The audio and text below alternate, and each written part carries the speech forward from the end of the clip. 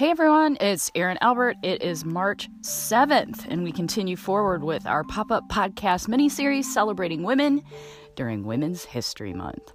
This morning we're going to the movies, actually. A recent documentary that I watched that I found to be a eye-opener is a documentary called Half the Picture.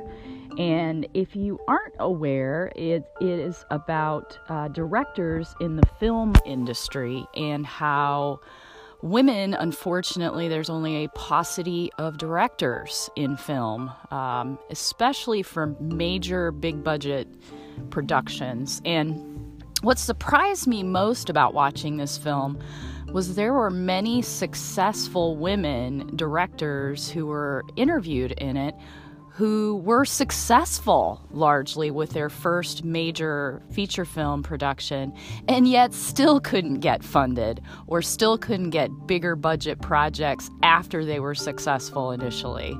So that raises a lot of eyebrows in my mind, I guess. So I celebrate all of these women who were brave enough to come forward, share their stories in terms of the film industry. I love going to the movies, but henceforth, moving forward, I'm going to pay a lot more attention to who's actually directing the films. Everybody, have a great day.